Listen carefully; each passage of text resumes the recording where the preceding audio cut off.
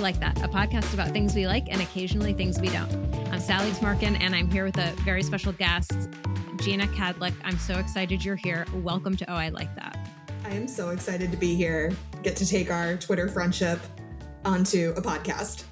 Yep. It starts with Twitter, then it goes to a podcast, and then we co-author an essay together, and then maybe we then a book, and then we meet in real life sometime in the future. The real life is the last stop, though. That's stop. It's the last stop on the Monopoly board. Hard agree. It's and the only optional one, I will add. Yes. Jeanna, I'm thrilled to have you on. I'm just going to tell everyone exactly who you are by reading your bio, because I've tried to introduce people casually before, and it goes sideways. So, and I want everyone to know all the cool things about you. So I'm just going to read this right from your website.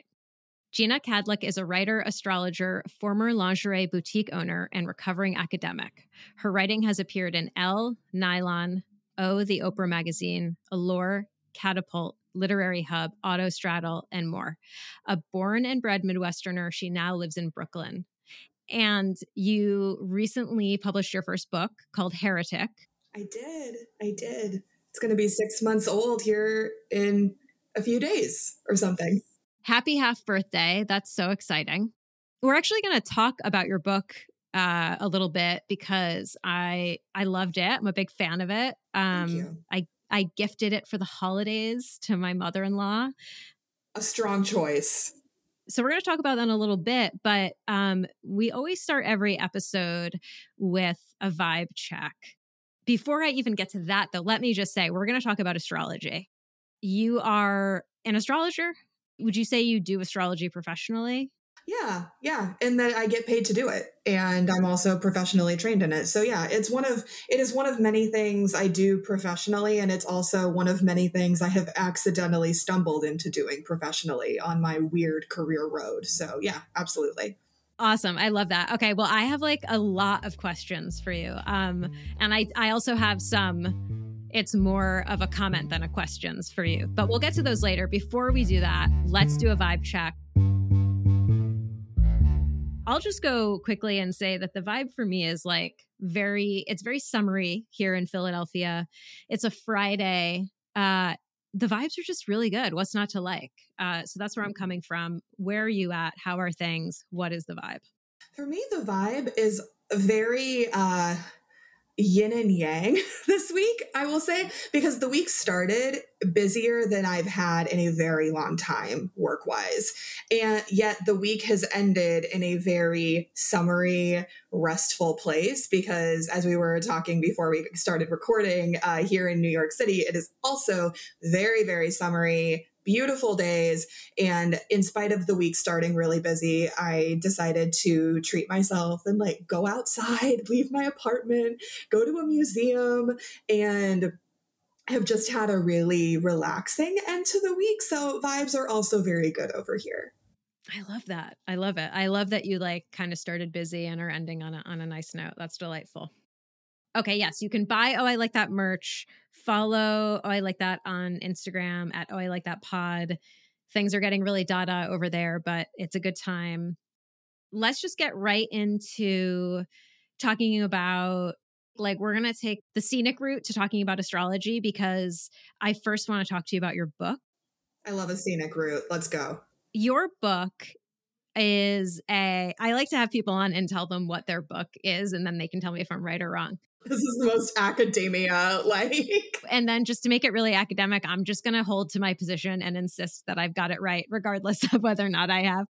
So your book is a memoir, but I think you also have a lot of cultural, I don't know if you'd call it cultural criticism, but once again, I could just ask you to describe it, but I'm insisting on saying it. You have a lot of history of evangelical Christianity and just kind of Christianity and American popular culture, going side by side. How did I do? Yeah, absolutely. I think cultural criticism is a catch-all, but you are obviously someone who has worked in that space and has a very particular idea of what that means. And so whether you are calling it a history of pop culture or cultural criticism, I appreciate that those are going to be two very nuanced and different things to you. So I do not mind if you are approaching them differently. Also, the reader is always right in this instance. Oh, true. That's true. That's a thing. Okay. So I feel good. I feel like I just got like an A. But okay, can you tell me like, so first of all, will you please tell, and we'll have a link to in the show notes, we'll have a link to your website, all of your socials. Jeanna is an awesome follow on every social media platform. And also a link to of course, we'll link to your book. But would you mind just telling listeners a little bit about the book, what it's about? And then I'm going to ask you like 50 more questions about it. It's really a story of rebirth. So if people like reading memoirs that are about following someone's, total destruction of self and then rebirth, phoenix from the ashes, this is that. Like if you need a one sentence summary, that's what this is. The particulars of it, as you noted, like structurally, narratively speaking, it's very much a hybrid blended memoir in that you have my personal story, which is that I grew up really conservative and like in the rural Midwest, very far right, Fox News watching family, all of that good, not so good stuff.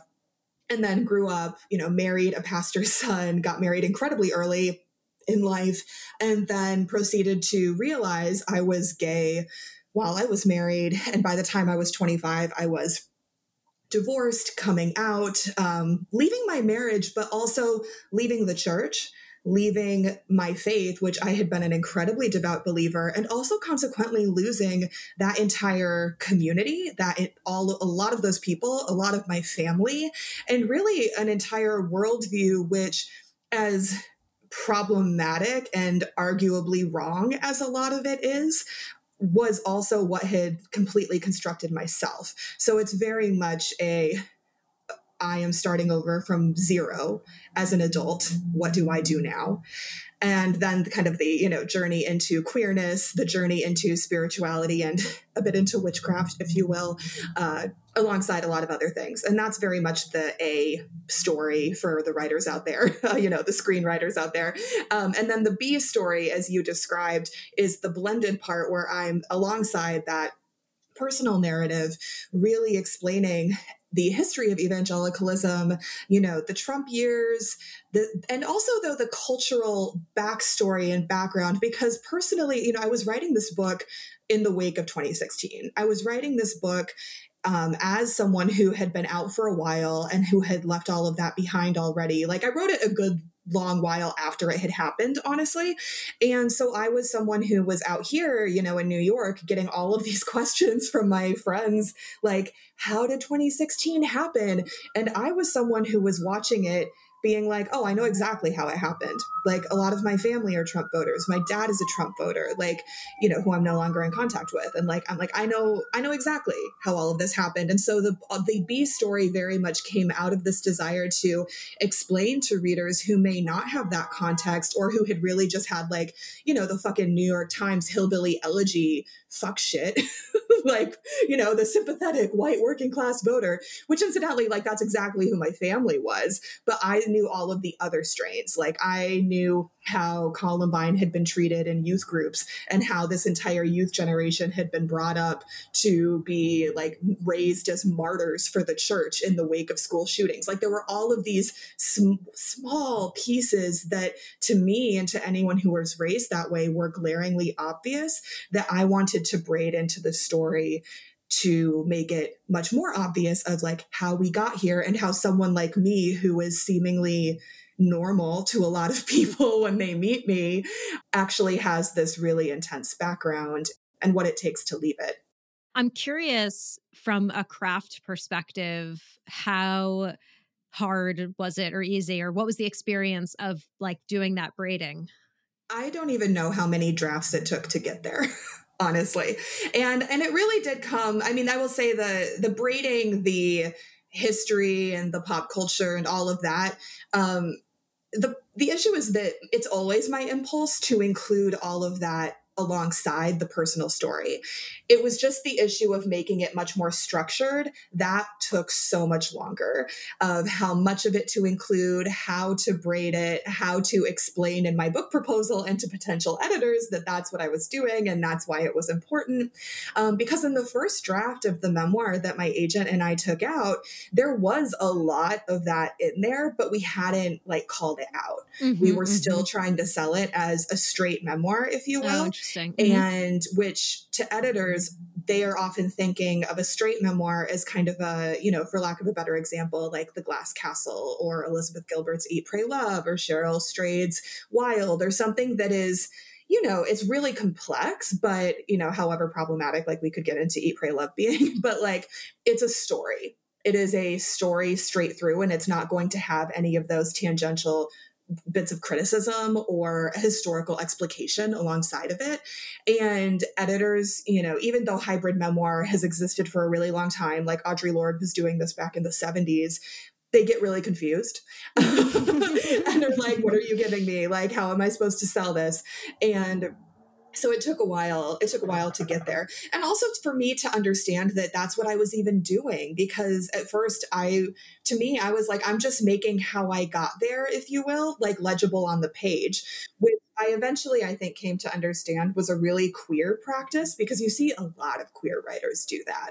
Like it's very much a refusal of, to my mind, this urge to explicate how we got there. These are all of the other people who have also had these ideas. Like we're going to put ourselves in conversation with other writers on the page. Like we're not going to present our idea as being the singular idea or as being the only person who ever had this idea. Like Melissa Febos does this, Angela Chen does this, Marcos Gonzalez does this, Joe Osmondson does this. Like all these people do this. And it's really a refusal of that genius in the tower. Like I am the sovereign on high. And I don't know, it's my favorite kind of book to read. And I love other people who do it. So I'm taking furious notes because I want to put all those people in our show notes. I'll just send you a list of all of their books that are on my bookshelf. And I love all these people dearly. And that's the kind of work that I am encouraged by that's in the current literary landscape, is work that is in conversation and perpetually in conversation. Like I know we talk about this idea of literary citizenship as being like hosting readings or like giving blurbs to other people and, you know, volunteering. And like, yes, it is all of those things, but I do think it exists in the work as being explicitly in conversation with other people and building on those ideas together, and really refusing the like narrative structures that would silo yourself off from other people. I love that. I really appreciate that. I had never thought of it as like a particularly as a specifically queer thing, but I totally see how it is. And I also am so turned off by people who present their ideas as though they exist like in isolation from other ideas, and as though these ideas occurred to them, like, you know, came to them in the middle of the night in a dream, as opposed to like coming up with ideas because they've been influenced by others. And I never really have thought about it more than being like, man, that's a really annoying way to be. But now I see what you're saying. It's like an entire way of thinking about your work and approaching your work as like being in conversation, and having a context and having a history, which it does feel really queer.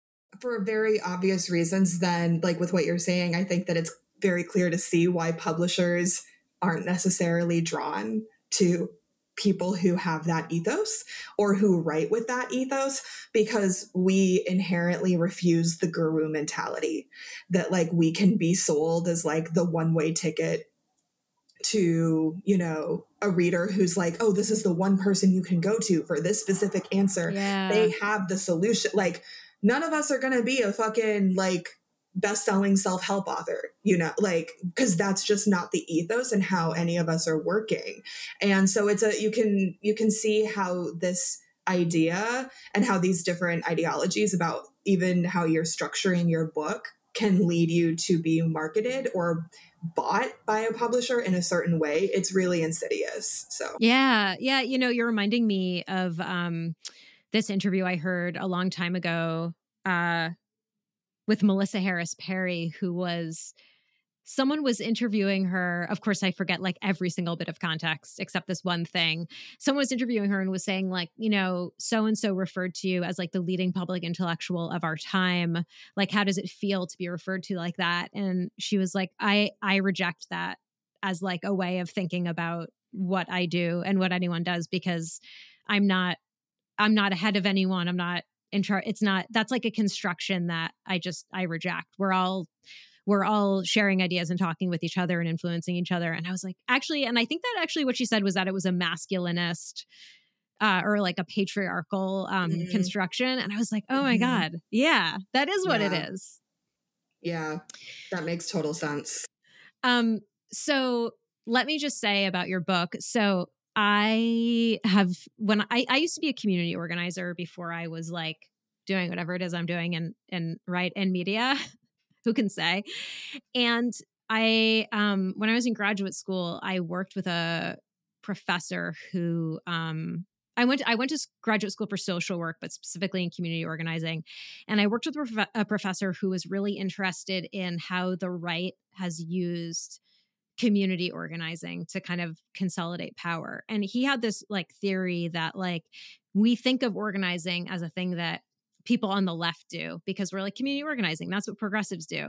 But he was like, actually, I want to do a bunch of research and see if my theory is right, which is that the right is incredible at community organizing and movement building and building a base. And so I was a research assistant and I did a lot of research and I was like, oh yeah, this is right. And so when I read your book, I felt like it was really bringing together all of those things that I had learned just by accident because I had a professor who was really interested in it. And I'm really glad I did learn it because I feel like when you're a progressive person or a liberal or a leftist in a certain part of the country, you have this like, you can have this like what you said, like what you refer to as like the New York Times, like hillbilly elegy, like fuck shit mentality, which is that you're like, how does this even happen? Who are these people? They're voting against their interests and like all of this like nonsense. And it's like, well, if you look at how this movement has been built very intentionally and very specifically, like it's not a mystery. And you also see how we're being out organized, we're being out like power consolidated or whatever. So and I feel like we have like a soapbox that I'm always on is that like we don't really get political education in this country. Like we learn about specific heroes. It's like this person is like made civil rights happen and this person did this, but we never learn about how change actually happens, which is by like building power and also understanding power structures. And I feel like what your book does so beautifully without being as heavy-handed as I'm being right now, without being heavy-handed at all, is show all of that working, like show that there are these structures of power and there are people in positions of power and authority and influence who want to create a certain kind of movement and build a certain kind of base. And I feel like that is so absent from, it's like, usually it's like you said, are you going to write a memoir or are you going to write a book about the rise of the right? Because you can't do both. And it's, I think a lot of people listening to this right now are like maybe a little bit more likely to want to read a memoir than they are like a book that's just billed as a history of the right. But your book is doing both, and so I feel like it's I mean, history of the right is too broad, but you catch my drift. And I think that's really valuable because I feel like for like younger progressive people who don't necessarily like think about this stuff a lot, they're getting like a political education from your book, which I think is really valuable. Thank you. I do love what you said about how we don't get political educations in this country, especially in like public school K-12, because that's just like, you're so right. It is built or so much around that individualist mentality that I do go into a lot in the book around. It's motivated by specific individuals who rise up above their circumstances and they do things with seemingly without any help from other people, without any prior movement history. Yes. It is entirely very like kind of that genius in the tower idea that, we were talking about earlier. That's the ideology that's applied to our political history. It's like an Abraham Lincoln single-handedly, like it's absolutely astonishing how intentionally US history is shaped to strip any community or solidarity out of any of our historical movements. Yeah, I really have nothing more eloquent to say than that. It's just I feel like so much of my education as an adult person is both unlearning what I learned as a child, especially growing up the way I did, but it's also like simultaneously learning about like I didn't know about Black Wall Street like until I was in my fucking late 20s. I didn't know about like Indigenous children being murdered until I was an adult. Like I didn't, which is such a horrific, it's not an oversight. It's like, that's on purpose. Exactly. That's on purpose that we weren't told. And the maliciousness in that is horrifying. So. Yeah.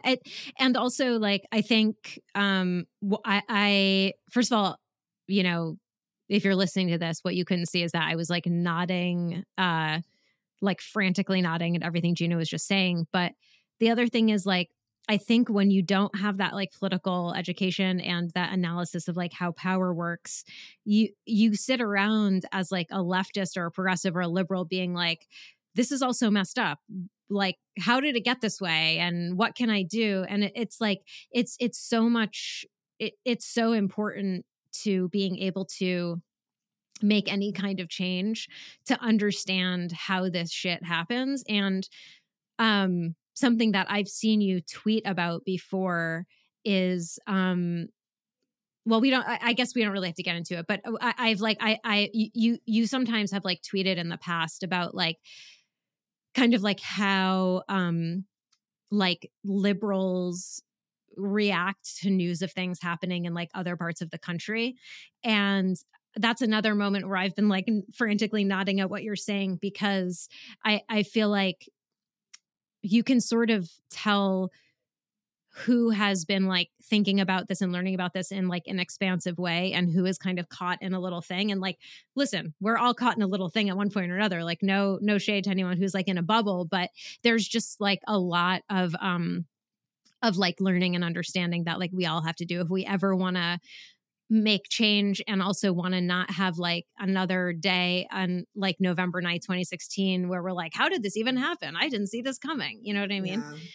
Yeah, I think we're seeing that right now, even in Florida, like with what's going on in Florida, and how on the one hand, I have friends who, and I'm sure like you and, like we all know people who like are from Florida who feel like it's not safe, like, queer and trans folks who feel like it's not safe to go back right now, and who are making, or who have queer and trans kids who feel like it's not safe to go back at this present moment. And also simultaneously knowing people who are queer and trans who live in Florida. Mm-hmm. Like it's not a monolith, and seeing all of this commentary coming out of all of this horrific legislation from DeSantis and, the legislatures there, it's like, yeah, on the one hand, yes, there are travel advisories being issued from queer organizations for the state. And at the same time, like there are people in our community who are there and also who cannot leave, like who do not have the resources to leave, who, for a variety of reasons may not be able to leave. Like, so it's that whole, like, why don't you just leave? That specifically is the thing that always gets me, because it so ignores the like people's lived reality. Or people who don't want to leave because it's their home. And also like some of the most exciting, like movement building is happening in the South. Like the activists in the South are been getting us through the Trump years because they always have. And like some of the most incredible organizing is going on there. And, so many people in the Northeast, right off whatever. I feel like now I want to just have a whole episode about this, but I did say we were going to talk about astrology. I mean, we also can just have a whole episode about this, because also I have a lot to say about activists here. I mean, maybe I shouldn't, but I could say a lot about the movement here, or lack of I shouldn't, let me go back. I have a lot that I could say about people who get on soapboxes without doing jack shit here in the city, like here in New York, because like, again, like you're saying, activists are in the South are so organized and so motivated and are actually getting shit done. And like, whereas here in New York, like, yes, there are some parts of some different movements that are and have been typically, like, honestly, like a lot of Black organizers here, incredibly organized. White leftists, look what's happening in our state legislature. It's like, and like we have like fucking Republicans being elected to Congress, like in a state that is so taken for granted as being Democrat, as being a Democrat stronghold. It is not. It is absolutely not. And establishment Democrats are basically Republicans here and are running the city ragged, are running upstate ragged, and could absolutely take a lesson and take a few lessons out of like Tennessee's playbook right now, out of Florida's playbook. But the hubris of New York, the hubris especially of New York City, like, I have thoughts. So that's my, I just, I mean, listen, I can't say a lot because I myself am not, I would never call myself an activist. Like, I am not a community organizer. So, like, I'm just someone who, gets involved on a volunteer basis, like, and, sends money and that kind of thing. But, like, seeing them talk shit on the Midwest and on the South, and then while all this happens, it's really frustrating. Yeah, I mean, I agree with everything you said. I rubber stamp every single thing you said. I'm from New England, and I think it would be really enraging if I were from the Midwest or South and I do have friends in the Midwest who are like, "What is wrong with everyone on the coast? Why are they such assholes?" And it's a great question. It's a really, really great question. One of my friends out here who grew up like between a lot of different parts of the country, it was so funny. She was saying like this whole coastal war thing between New York and California. Oh my God, I died. She was like, this is a local problem. This does not concern the rest of us. This is not actually a thing. This is just like for people in New York and LA who have never been anywhere but New York and LA. This is their fight. The rest of us who are more cultured, who have been to more of the United States, can just like sit this one out. That's a great call. I was like, yes, you're right. This is like a little local turf war issue that they're having. And like, I'll just sit over here and like enjoy some food not from either place. Right. No, that's a great call. I remember a friend of mine, like one of the many, like some like argument on Twitter about bodegas or something was happening. And a friend of mine in Omaha was like, this is like the most self-indulgent and annoying thing I've maybe ever seen on Twitter. And I'm so like Twitter pilled that it hadn't even like occurred to me that it was as ridiculous as he was saying. And I was like, oh yeah, this is so annoying. We're all so annoying. And I mean, obviously I love New York or I wouldn't live here because with it being so expensive. And obviously like I wouldn't have lived here as long as I did if I didn't love it. And having like lived in Boston for a number of years before and having lived in like Iowa and Wisconsin before that, and also actually Minneapolis for a year as well. I do love Minneapolis. But also, I don't know, to me, it's like having perspective. I think that's the big thing. I'm like, New York I love it here. I think it's a very special city. I don't want to live anywhere else, but also it's not the only place in the world. And I think that that's just the thing that's missing certainly from a lot of the political debates and perspective in this country, and also a lot of the cultural debates and perspective in this country as well. I'm like, it's not the only place. But also to that point, we could talk about like the lack of general like nationwide infrastructure in this country and how it is built to prioritize the coasts, and how like the middle of the country has been allowed to be an industrial wasteland, like essentially since everything left for overseas. So like there's a lot of it's a very nuanced situation there. Let's like make our way towards astrology, because I do want to ask you like a million things. I guess like Absolutely. to bridge the gap between what we're talking about now and talking about astrology. Can you just kind of talk about like how you got into it, how you got interested in it? I'm really curious about like how it connects, if at all, to your faith or spiritual practice, like growing up. So I didn't get into astrology until a number of years after I had left the church. And I got into tarot first, mostly as a way to encourage what I would now call a mindfulness practice. Because, like I said, earlier, I felt so disconnected from myself. I was really starting over from zero.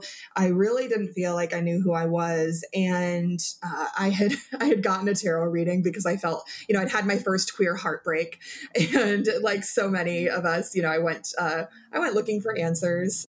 Like so many of us, I had gone looking for answers on, and like found a Groupon for like fucking tarot reader downtown Boston. It was so funny.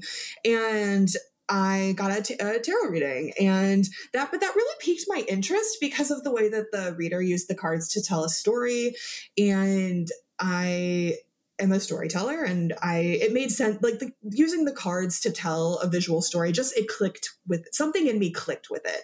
And so I got a deck, started reading tarot, started journaling, kind of, and that really helped to start build up my sense of self again, and just help me start to ask myself questions and like figure out what I wanted. And so, like any good student, I started researching a ton and reading a lot of books and all of that. And a lot of books about tarot also talk about astrology.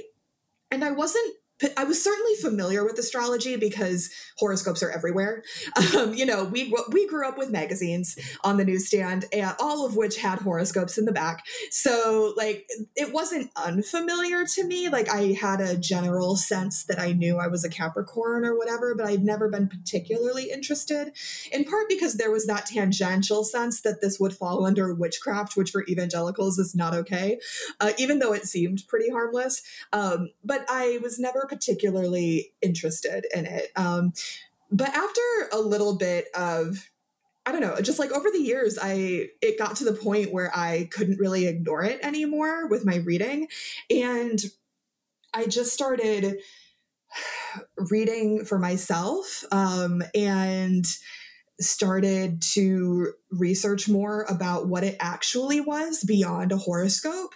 And it was like learning a language I'd already spoken. That's so interesting. It was like learning a language I already spoke. It was like, oh, it's not just signs. The signs get their meanings from planets, and the planets are really the core of it. And they all have these different relationships to each other, and they all have these relationships to different things. And it just made so much sense. It also really appealed to the student in me because, unlike tarot, astrology is a millennia old practice that has various traditions in different parts of the world.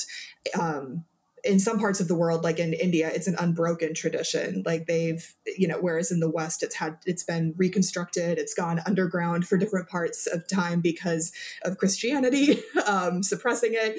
And so, but there's so much written history around astrology. We have so many ancient texts that have been translated. And so there's just so much to draw on, and so much that you start learning, but there are so many different techniques. It's just a never ending black hole of information. It's really fascinating. It's not a practice that's only intuitively led. It's actually very technical. It's very mathematical, and it's incredibly precise. And there's also, and in that sense, I know a lot of folks get on the astrology isn't real tack. That's fine. I don't really care. Because to me, I look at different patterns of like astrological alignments across history, and I'm like, oh, when these things are happening, there's revolution consistently, pretty much all the time. And like the correlation is pretty overwhelming. And like, just as one example, like Yeah. one of the correlations of Saturn Pluto alignments is pandemics. And that happened around COVID. That happened with HIV in the 80s. It goes back as far as like the Black Plague was a Saturn Pluto. Like it's just like really specific. And that is interesting to me. So when you say the Saturn Pluto thing, can you say what you mean, like exactly what that means? Yeah. So there was a conjunction, meaning that the planets were aligned. If you want to think about like Hercules, when the fates are like the planets will align in this, like the Disney movie Hercules. I've never seen it. Oh, okay. Well, if readers have, or if, sorry, not if readers, if listeners have seen the movie, there's this funny scene like of the prophecy of Hercules defeating Hades and all of the liberties that were taken with the Greek myths. But the characters who are the fates say, like, give this image of the planets aligning in the sky. And a conjunction is one of those. Basically, a conjunction is the aspect that they're describing because, like, that kind of like exact alignment, like in the same sign, which would be the same section of the sky of the cosmos, essentially. Um, and Saturn and then Pluto were aligned at this and having a conjunction in the same section of the sky. Saturn and Pluto were conjunct in Capricorn in 2020. It was in January 2020, I believe. And then in March, everything kicked off. So Horoscopes are like the way I think most people like understand astrology. But you said it's more than that. And you talked about that a little bit. And I'm wondering, like, one thing I know that you do from following you on social media is you talk about astrology for creativity or for writing, for writers. Can you my question is just like, can you talk about that? Because that's really yeah. fascinating. And I kind of want to understand it a little bit better. Yeah, so when I say that I'm focusing on that, basically what I mean is that I'm focusing on the parts of on both the planets and then also the parts of a birth chart that have to do with what I would consider to be the writing practice, right? And so in my newsletter, I am still talking about every new and full moon and the eclipses. Also Mercury retrograde, because Mercury is the planet that rules writers. So I always talk about Mercury retrogrades and bring up Mercury. But I'm going to be considering them in terms of creativity, right? So in terms of whereas other astrologers might just consider it more generally and like, these are all of the different keywords, these are all of the different things that, like, for example, this upcoming solar eclipse in Aries next week that we're having next week. Like, these are all of the different things that it might have to do with for a person. For me, I'm going to consider how eclipses tend to bring a lot of change, um, but also how they encourage boldness, well, how the sign of Aries like encourages boldness and creativity, and independence. And I'm going to be considering all of that like through the lens of a professional writer. And so considering like professional career changes that might be happening, considering like personal changes with routine or with perhaps needing more independence that might be happening. I'm going to just take a much narrower lens. And then when I do write horoscopes, I tend to focus similarly on the parts of a person, on the parts of that like hypothetical birth chart for each different sign that have to do with writing. So there are parts of a birth chart that have to do with creativity and pleasure and like the erotic creative life. And then there are parts of a chart where the writing routine, like where our daily like rituals that we really care for happen, which I put writing routines there as well. So I'll talk about that. Or, the professional life, which obviously I'm gearing my work to writers. So I'm talking to people who are professionally creative in some capacity. So it's just a much more specific kind of newsletter. And does that make sense? Yeah. No, that's awesome. That makes a lot of sense.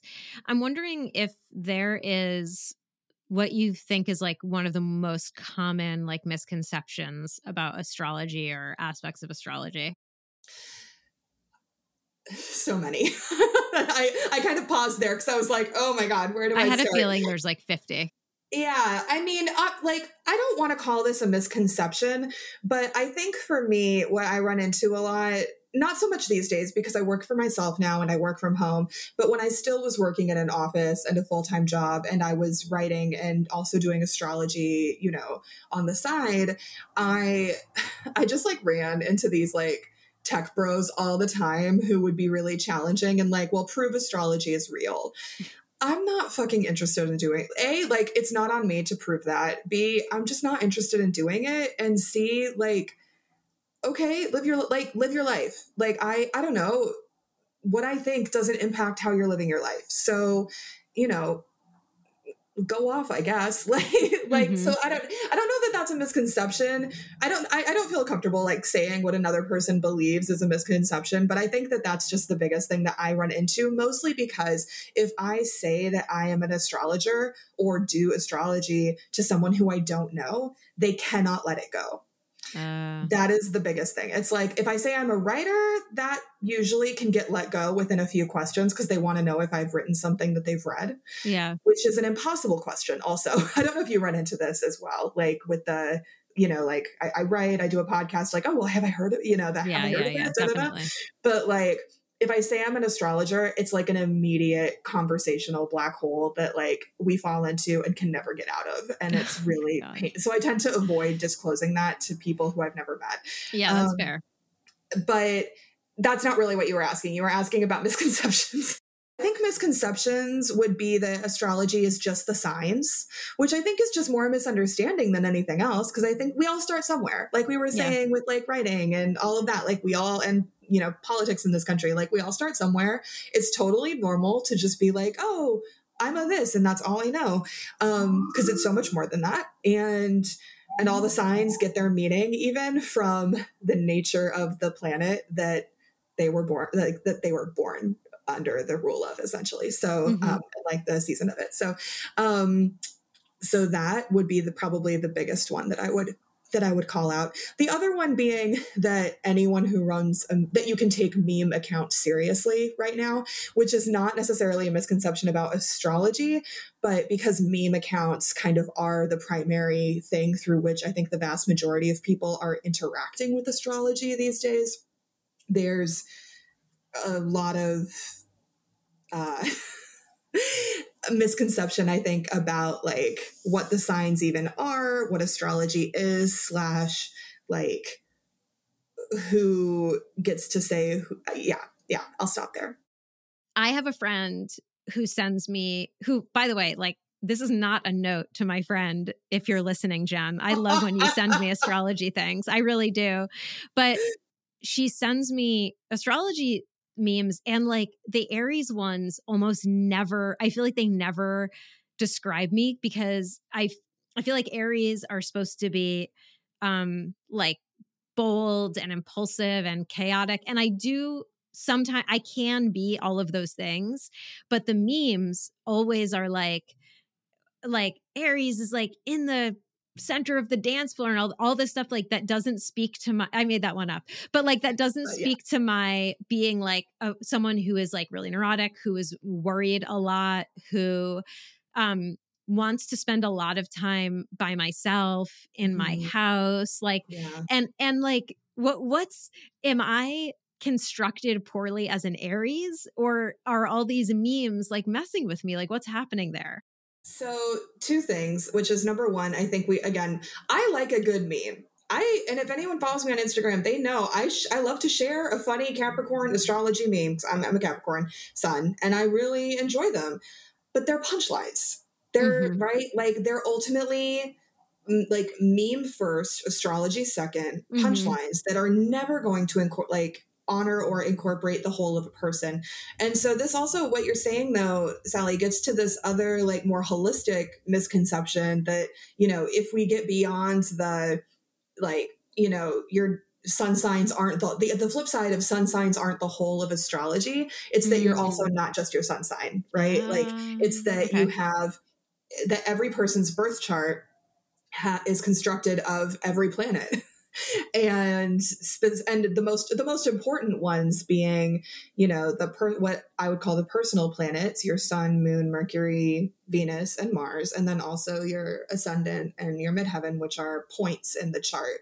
If anyone had led with telling me how mathematical astrology was, I would never have gotten into this. If people had been like, this is like a really, you know, like kind of spiritual, kind of predictive practice, but it's really math forward, I would have been out. Hard but pass. you know, little did I know, it's very geometry centric. But yeah, because there are plenty of, you know, people with really strong fire placements that are shy and that are introverts. And it's because like that boldness doesn't necessarily have to manifest in this fucking capitalist, like we were saying earlier, masculinist culture as extroversion. Fuck yeah, man. The That's what it conflation, is. it's the conflation in so many of these memes of like bold, and fire signs are a really great example for this. Fire signs being like Aries, Leo, and Sagittarius folks who are not extroverted, but the memes decide to capture, and not all of them to be sure, but the memes just often decide to capture them as be like that boldness and that courage and that desire for new shit and that desire for variety and that independence as like extroversion. And it's like, Mm. no, all of those character qualities do not have to exist within that way. I know plenty of fire signs who have folks who have that as their sun or their moon or their rising sign who like move very quietly on the outside, but who absolutely are like risk takers and who are pioneers in their field. But you wouldn't necessarily know that by like just one conversation with That's them so because they're interesting. not, Yeah. as you say it, the first person on the dance floor.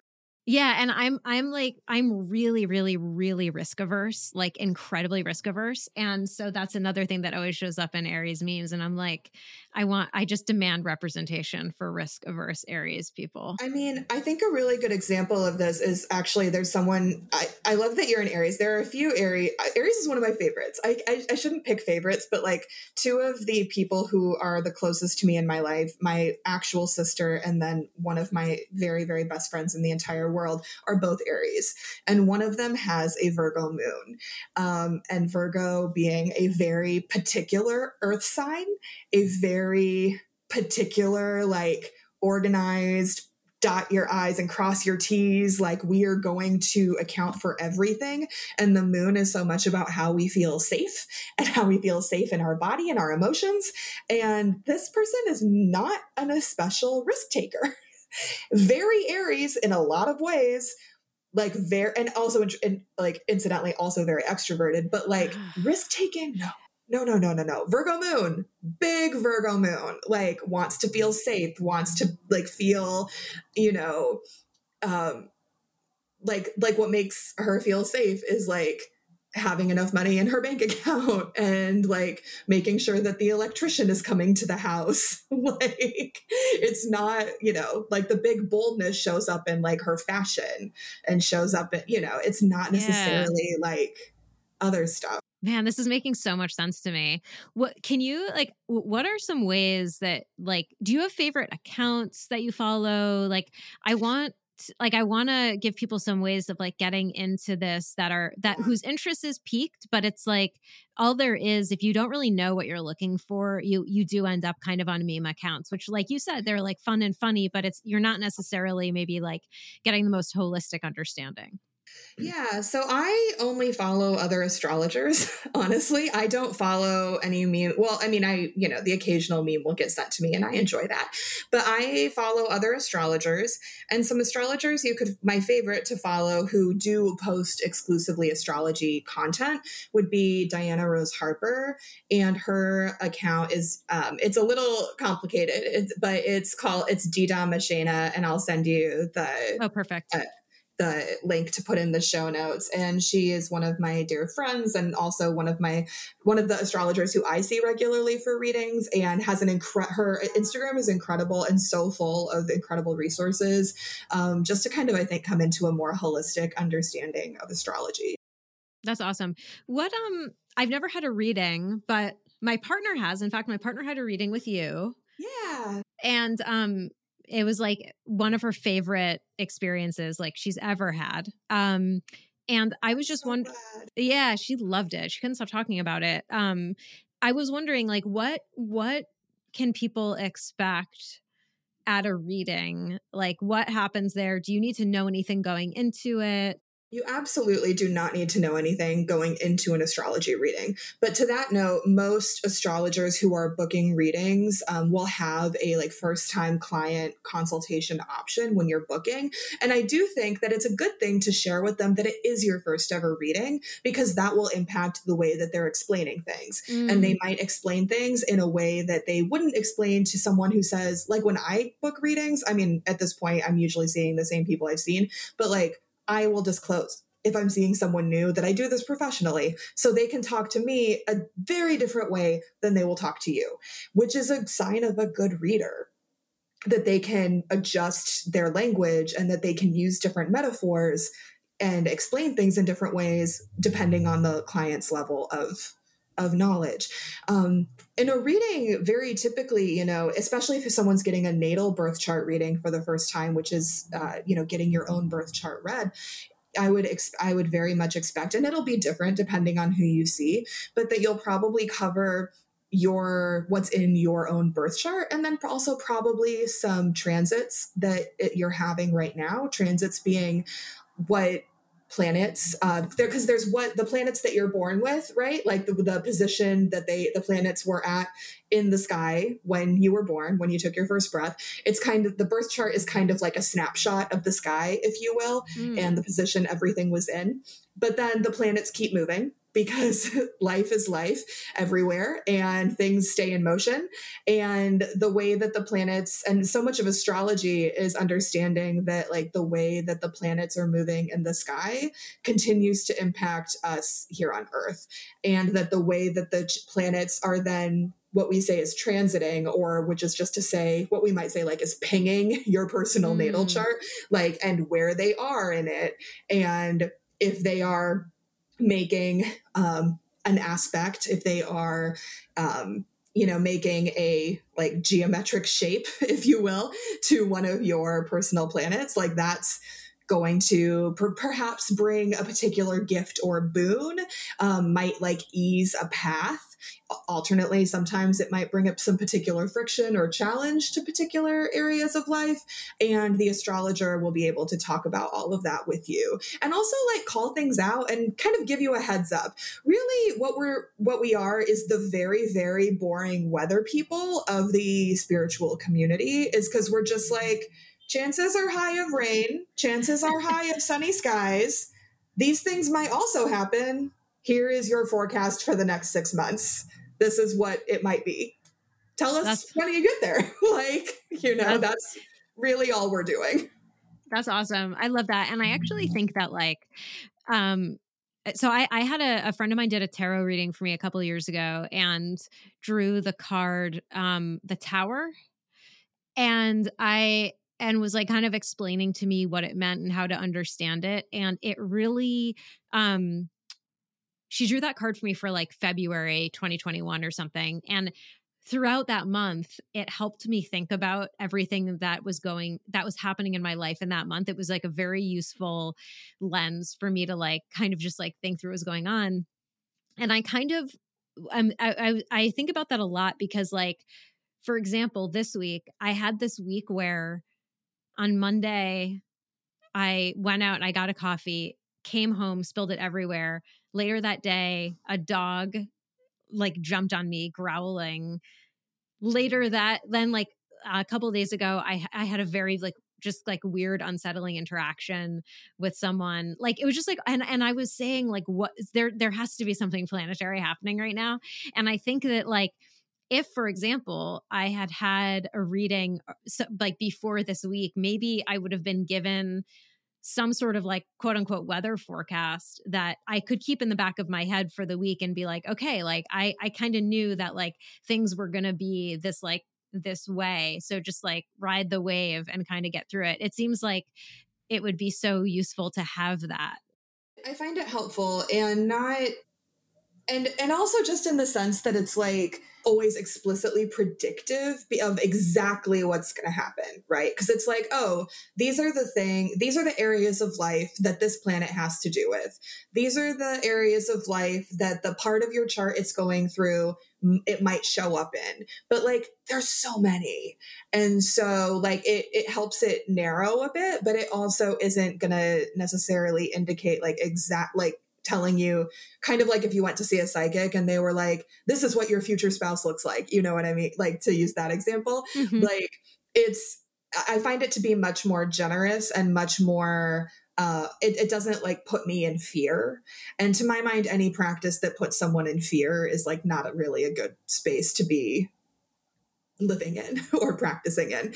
I do talk to some folks sometimes who get really freaked out, like if a Mercury retrograde is coming, or if they hear that there's going to be some difficult astro weather, as it were. And I'm like, that might be a sign to just take a step back from any astrology stuff that you're consuming, because like the sky is always there.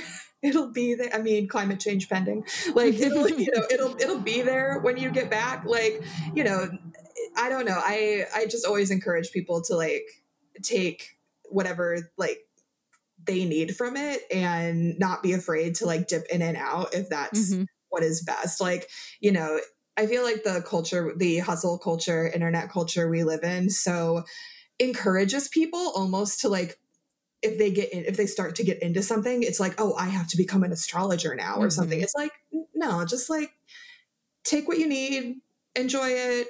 If your interest like waxes and wanes, that's just like the moon. Like, you're doing great. Like, don't worry about it. Like, so yeah, that would be what I would say to those folks. That's such a good, like, chill way of like being in the world. It's like you don't have to make it your whole entire thing. It can just be like, take what you need when you need it, and then you can like leave it and then come back to it. I'm Which going to tell which my sounds partner great. you said that, because the word chill, I don't think could ever be used to describe me. So I'm going to report back to her that you said Please that. do. Please do. Yeah, no, you're my life coach for being more chill. Um, are there, this is like a very, very specific question that I don't know if there's a good answer to, but I was just curious, have you seen astrology or astrologers portrayed in a way that you think is like accurate or nuanced or interesting in like TV or movies? Because I just feel like it's usually see astrology portrayed as like kind of very like, flaky, and people who are like touched by some otherworldly thing. It's almost like made fun of a Yeah. little bit. I was just wondering if there was any examples that you thought were like good. Yeah, so I see people who are like characters on TV shows and in movies who are into astrology. It's often a character trait that's given to them to portray them as flaky, like you say. Yeah, And yeah, yeah. I do not like that. I can't really think of any TV shows or movies that like are, not to say fictional, but like that are fictional, for lack of a better word, where where there's an astrologer, because typically what you're seeing in movies that deal with the occult, for lack of a better word, and the thing is, I don't always put astrology in as an occult practice, because it historically kind of straddles a lot of different spaces. Like, astrology used to be the same as astronomy, and astrology used to be the same thing. Mm. Like, they didn't get split into separate practices until very recently, historically speaking. Like, when you go back and read astronomical texts, they also are astrological texts, Hmm. because it's like this is happening, this is why it's happening. You know what I mean? Yeah, yeah, And yeah. it's very, I don't know, like where it lives is very weird. But yeah, you usually see like tarot readers or psychics in shows and movies. But I do think of astrologers do get brought onto documentaries and onto like science shows a lot, kind of with that question, like, prove this is real, if you will. Oh, I see. Yeah, so like one astrologer who he used to live in New York. I think he's in New Mexico now. His name is Sam Reynolds, and he used to run the Zodiac Lounge here in New York. It was a really incredible space. I went a few times, and oh god, it was so great. But Sam Reynolds was on Bill Nye's show on Netflix, and kind of like be like guesting as the astrologer to skeptics, and like trying to in the like prove that this is real space. And Sam is such a good person to have gone, I think, in as much as anyone could have gone on and handled the uh, criticism and hostility decently. I think he's one of the best people who could have done that because he does debate very well. And so that would be one example. But obviously, like, he was brought on to like be the astrologer who got pushed around. So Totally, totally. and then I think of a show that TLC did. This is like several years ago now. I want to say this is 2017 or 2018, and it was called Stargazing. And my very dear friend and like basically kind of accidental mentor, also Mecca Woods, was on it alongside Jessica Lanyadoo. And I think there was someone else as well. And like people would come on and get their charts read. It was very fun. Oh my gosh, this is reminding me though, also, there are currently 2 astrological dating shows on, which they're both on Amazon Prime, and it's bonkers. I like one of them. I don't like the other one. One of them is done by the Astro Twins, and then the other one has Colin Bedell on it. And the one that he's on is a lot gayer, so it's very obvious which one I like. Right, got it. Yeah. And yeah, they have very different approaches, but like the idea is that all of these people come on these shows and that they're paired based on their charts. And one of them, like, they talk to just this AI thing, whatever. And then the much gayer one, like the astrologers are like relationship coaching them. Basically, which is very interesting. That sounds awesome. I want to get involved with watching that. Yeah. And like, I don't know, my partner and I really love dating shows, and it's been interesting to watch those because like on the one hand, I'm always like, I always want to know the signs of like everyone who's on Love Island, you know? I always want to know what everyone's charts are, but at the same time, astrology as the sole basis for a dating show where not everyone has completely bought into the concept of astrology is really interesting to me. And it's kind of its own experiment. That said, I will watch Colin Bedell in literally any show he ever chooses to do, and I hope that he continues to have all of the success. He also has a really wonderful queer astrology book. He's also a really good follow on social media as well. Why do you think that so many people are so like weird and challenging about astrology? Like, you know, it's not one of those things where you're like, where someone's like, I'm into astrology or whatever, or someone's like, just like says something about someone's sign. And then you have someone who's like, oh boy, it's so, you know, it's like, you know, it's just that whole like eye rolling condescending thing. And I was just wondering if like, if it was like the influence of Christianity in our culture, that like anything that seems not Christian. I mean, certainly it can be Christianity. Certainly it can be that really monotheistic, you know, very judgmental, like anything that is not of God is witchcraft. Like certainly it can be that very, like in that very puritanical sense that that so much of American culture is very puritanical, even if the people who are involved in that puritanical judging are not themselves in any way associated with a church, or their family is not faithful in that sense. But I tend to, I think, attribute it more to a very post-Enlightenment emphasis on the rational, and which has been allowed to coexist with Christianity in this nation, but which makes space for Christianity because of its political power. So it's and even so is very judging of that. But the judgment allotted to anything that is seemingly irrational, which often is coded as feminine, and that cannot be explained, and that means astrology. It also means basically like any spiritual practices whatsoever. I also talk about this in the book. It's so ironic to me that the same kind of really like leftist people who are also atheists and really bought into this really hyper rational Enlightenment thinking. And they're like, oh yeah, we favor land back movements and indigenous people should be in charge of like their own land, which yes, but also it's like, you do realize that many of them, like the way that they treat the land is like the way that they treat the land because of a belief that the land itself is possessed of spirit, and like that they build relationships with the land as an inspirited being. And like the attitude is not one that like we have. Not to use like this royal white people we. I feel like we're really coming full circle because we kind of started talking about annoying coastal white people, and now we're there again. And I feel like We that's are. totally the thing. I feel like that's like, if there's one takeaway from this episode, is that like that's a really important through line. Is there anything that you want to mention before we wrap up that like you didn't get to?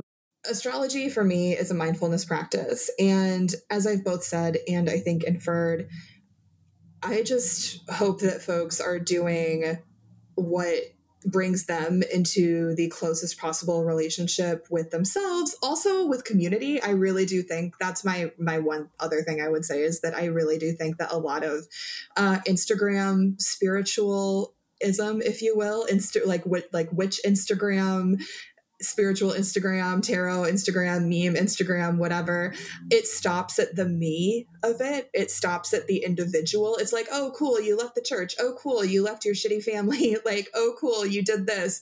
And this is what you can do for you.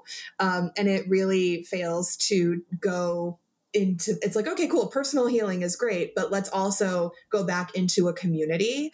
Let's also reconnect with each other. Let's also connect with the other than human, whatever that looks like. Let's also be connected together and not just be in this individual silo where it's just like you in your apartment smoke cleansing your house, like, you know. So I think that whatever practices help bring a person into better relationship with themselves, but also the world around them, is ultimately what's going to be best. And whether that's astrology or not, like, great. You know, it's just really about that relationship. Oh, I love that. What a great little button for this conversation. Thank you for that. That was awesome. Let's move on to a nice thing to end on. I'll do my nice thing to end on in case you need a second to think about yours.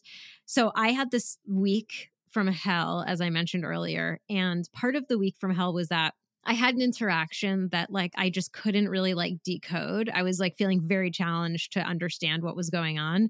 And I was like, you know what I should do? I should ask someone what they think and ask them for their help interpreting this. And I texted a friend and I have you, Jeanna, have you seen the movie Breach? I think that's what it's called, with Ryan Phillippe and Chris Cooper. Yeah. Okay. It's with Chris Cooper and Ryan Phillippe. And basically it's from 2007 and it's a movie about like an FBI agent who might be a traitor, or CIA, I guess. And there's this expression that they use, which I think is also in a lot of other like spy movies, where they talk about being read in on an issue, like read that person in, so that they like, this is a secret, but this person is read in, like they know the situation. So that was a really long explanation just to say that I read my friend in on this situation. And I was like, let me brief you. What do you think is going on? My friend totally like broke it down for me and helped me understand what was happening, and also like why I was feeling the way I was feeling. And it was like definitely the most helpful, like incredible moment of my week. And also is like, it just like doesn't occur to me to do that. Like something happens and I'm like, I think I'm just going to feel like really bad and confused about this for like 48 hours and then it'll like dissipate. And instead I phoned a friend and it really helped. And that's my nice thing to end on. Phone a friend, people. And by phone, I mean text. What about you, Jeanna? Do you have a nice thing to end on? I do. And it's that I have really been struggling with my reading habits lately. I think post book long, because like we were saying, you know, my book came out about 6 months ago.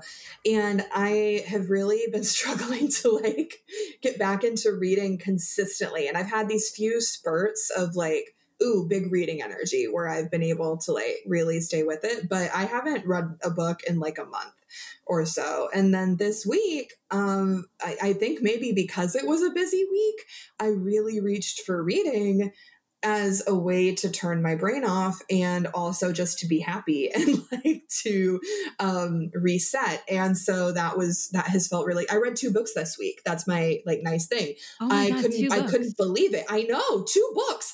I'm like, who am I? Who is she? Like, oh my God. Who is she indeed? Do you want to say what the books were? No pressure to. Yeah, no, yes, I do. They were both so good, and I heartily recommend both of them. And the first one is a little older, and then the next one came out this week, and it's a friend's book, so it's very delightful. But the first one was N.K. Jemisin's The 100,000 Kingdoms. It's the first in a trilogy, and it was just so. I mean, I love fantasy, and I love N.K. Jemisin's work, and I loved her City We Became duology, and so I've been trying to get into more of her work, and this was my first next journey on the N.K. Jemisin train, and it was just so fucking good.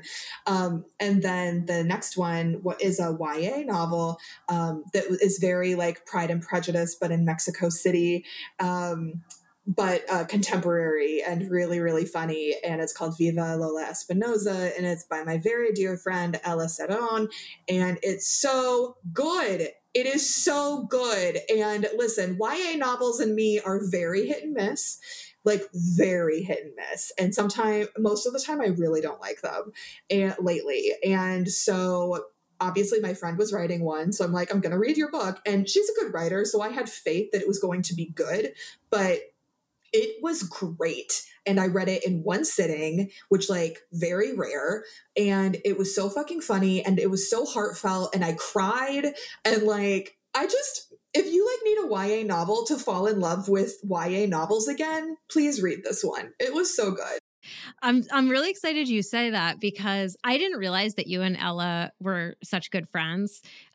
Big announcement for the podcast. Ella is going to be coming on soon to talk about, well, I'm not going to reveal what we're going to talk about. We will talk about her book. I am currently reading it as well. It's really fun. I also have a kind of ambivalent relationship with YA novels. I'm having a blast. Ella absolutely rules, and I look really forward to having her on the podcast. Well, I fucking love that I got to do this little soft launch for her, and that's so great. Totally unplanned. So I'm really psyched about that. Man, that is a really nice thing to end on. 2 books in a single week. My hat is off to you. I mean, we'll see if I can duplicate it again this year, TBD. But listen, even if you don't, you've read 2 books in 2023. That's fine. That's just fine. Exactly. Well, Jeanna, it was so awesome to have you on. Thank you for coming. Thank you for letting me ask you all kinds of things about astrology and be like a total like beginner about it. And also thanks for letting me just be like a huge fan of your writing and your work, and like just like say all these things I've always wanted to say to you about reading your work. Well, thank you so much for having me. And also, as established, we are now to like the second or third phase of our friendship, and the next phase is like co-writing something. Hard agree. Maybe we start a YouTube channel together. I don't know. We'll see. So thank you everyone for listening to this episode of Oh, I Like That. If you haven't rated us and reviewed us, why not do it? Follow us on Instagram at Oh, I Like That Pod. You're also welcome to email us at ohilikethatpod@gmail.com. You can follow me at Sally T on Twitter. You can follow Jeanna at Jeanna Kadlec on Twitter, and also on other places like TikTok, and I'll link to all your socials in the show notes. Definitely read Jeanna's book Heretic. This episode of Oh, I Like That was produced by Sally and Jeanna and edited by Aram. Amber Seeger designed our logo. Hey, we did it. Thank you so much. This was so fucking fun.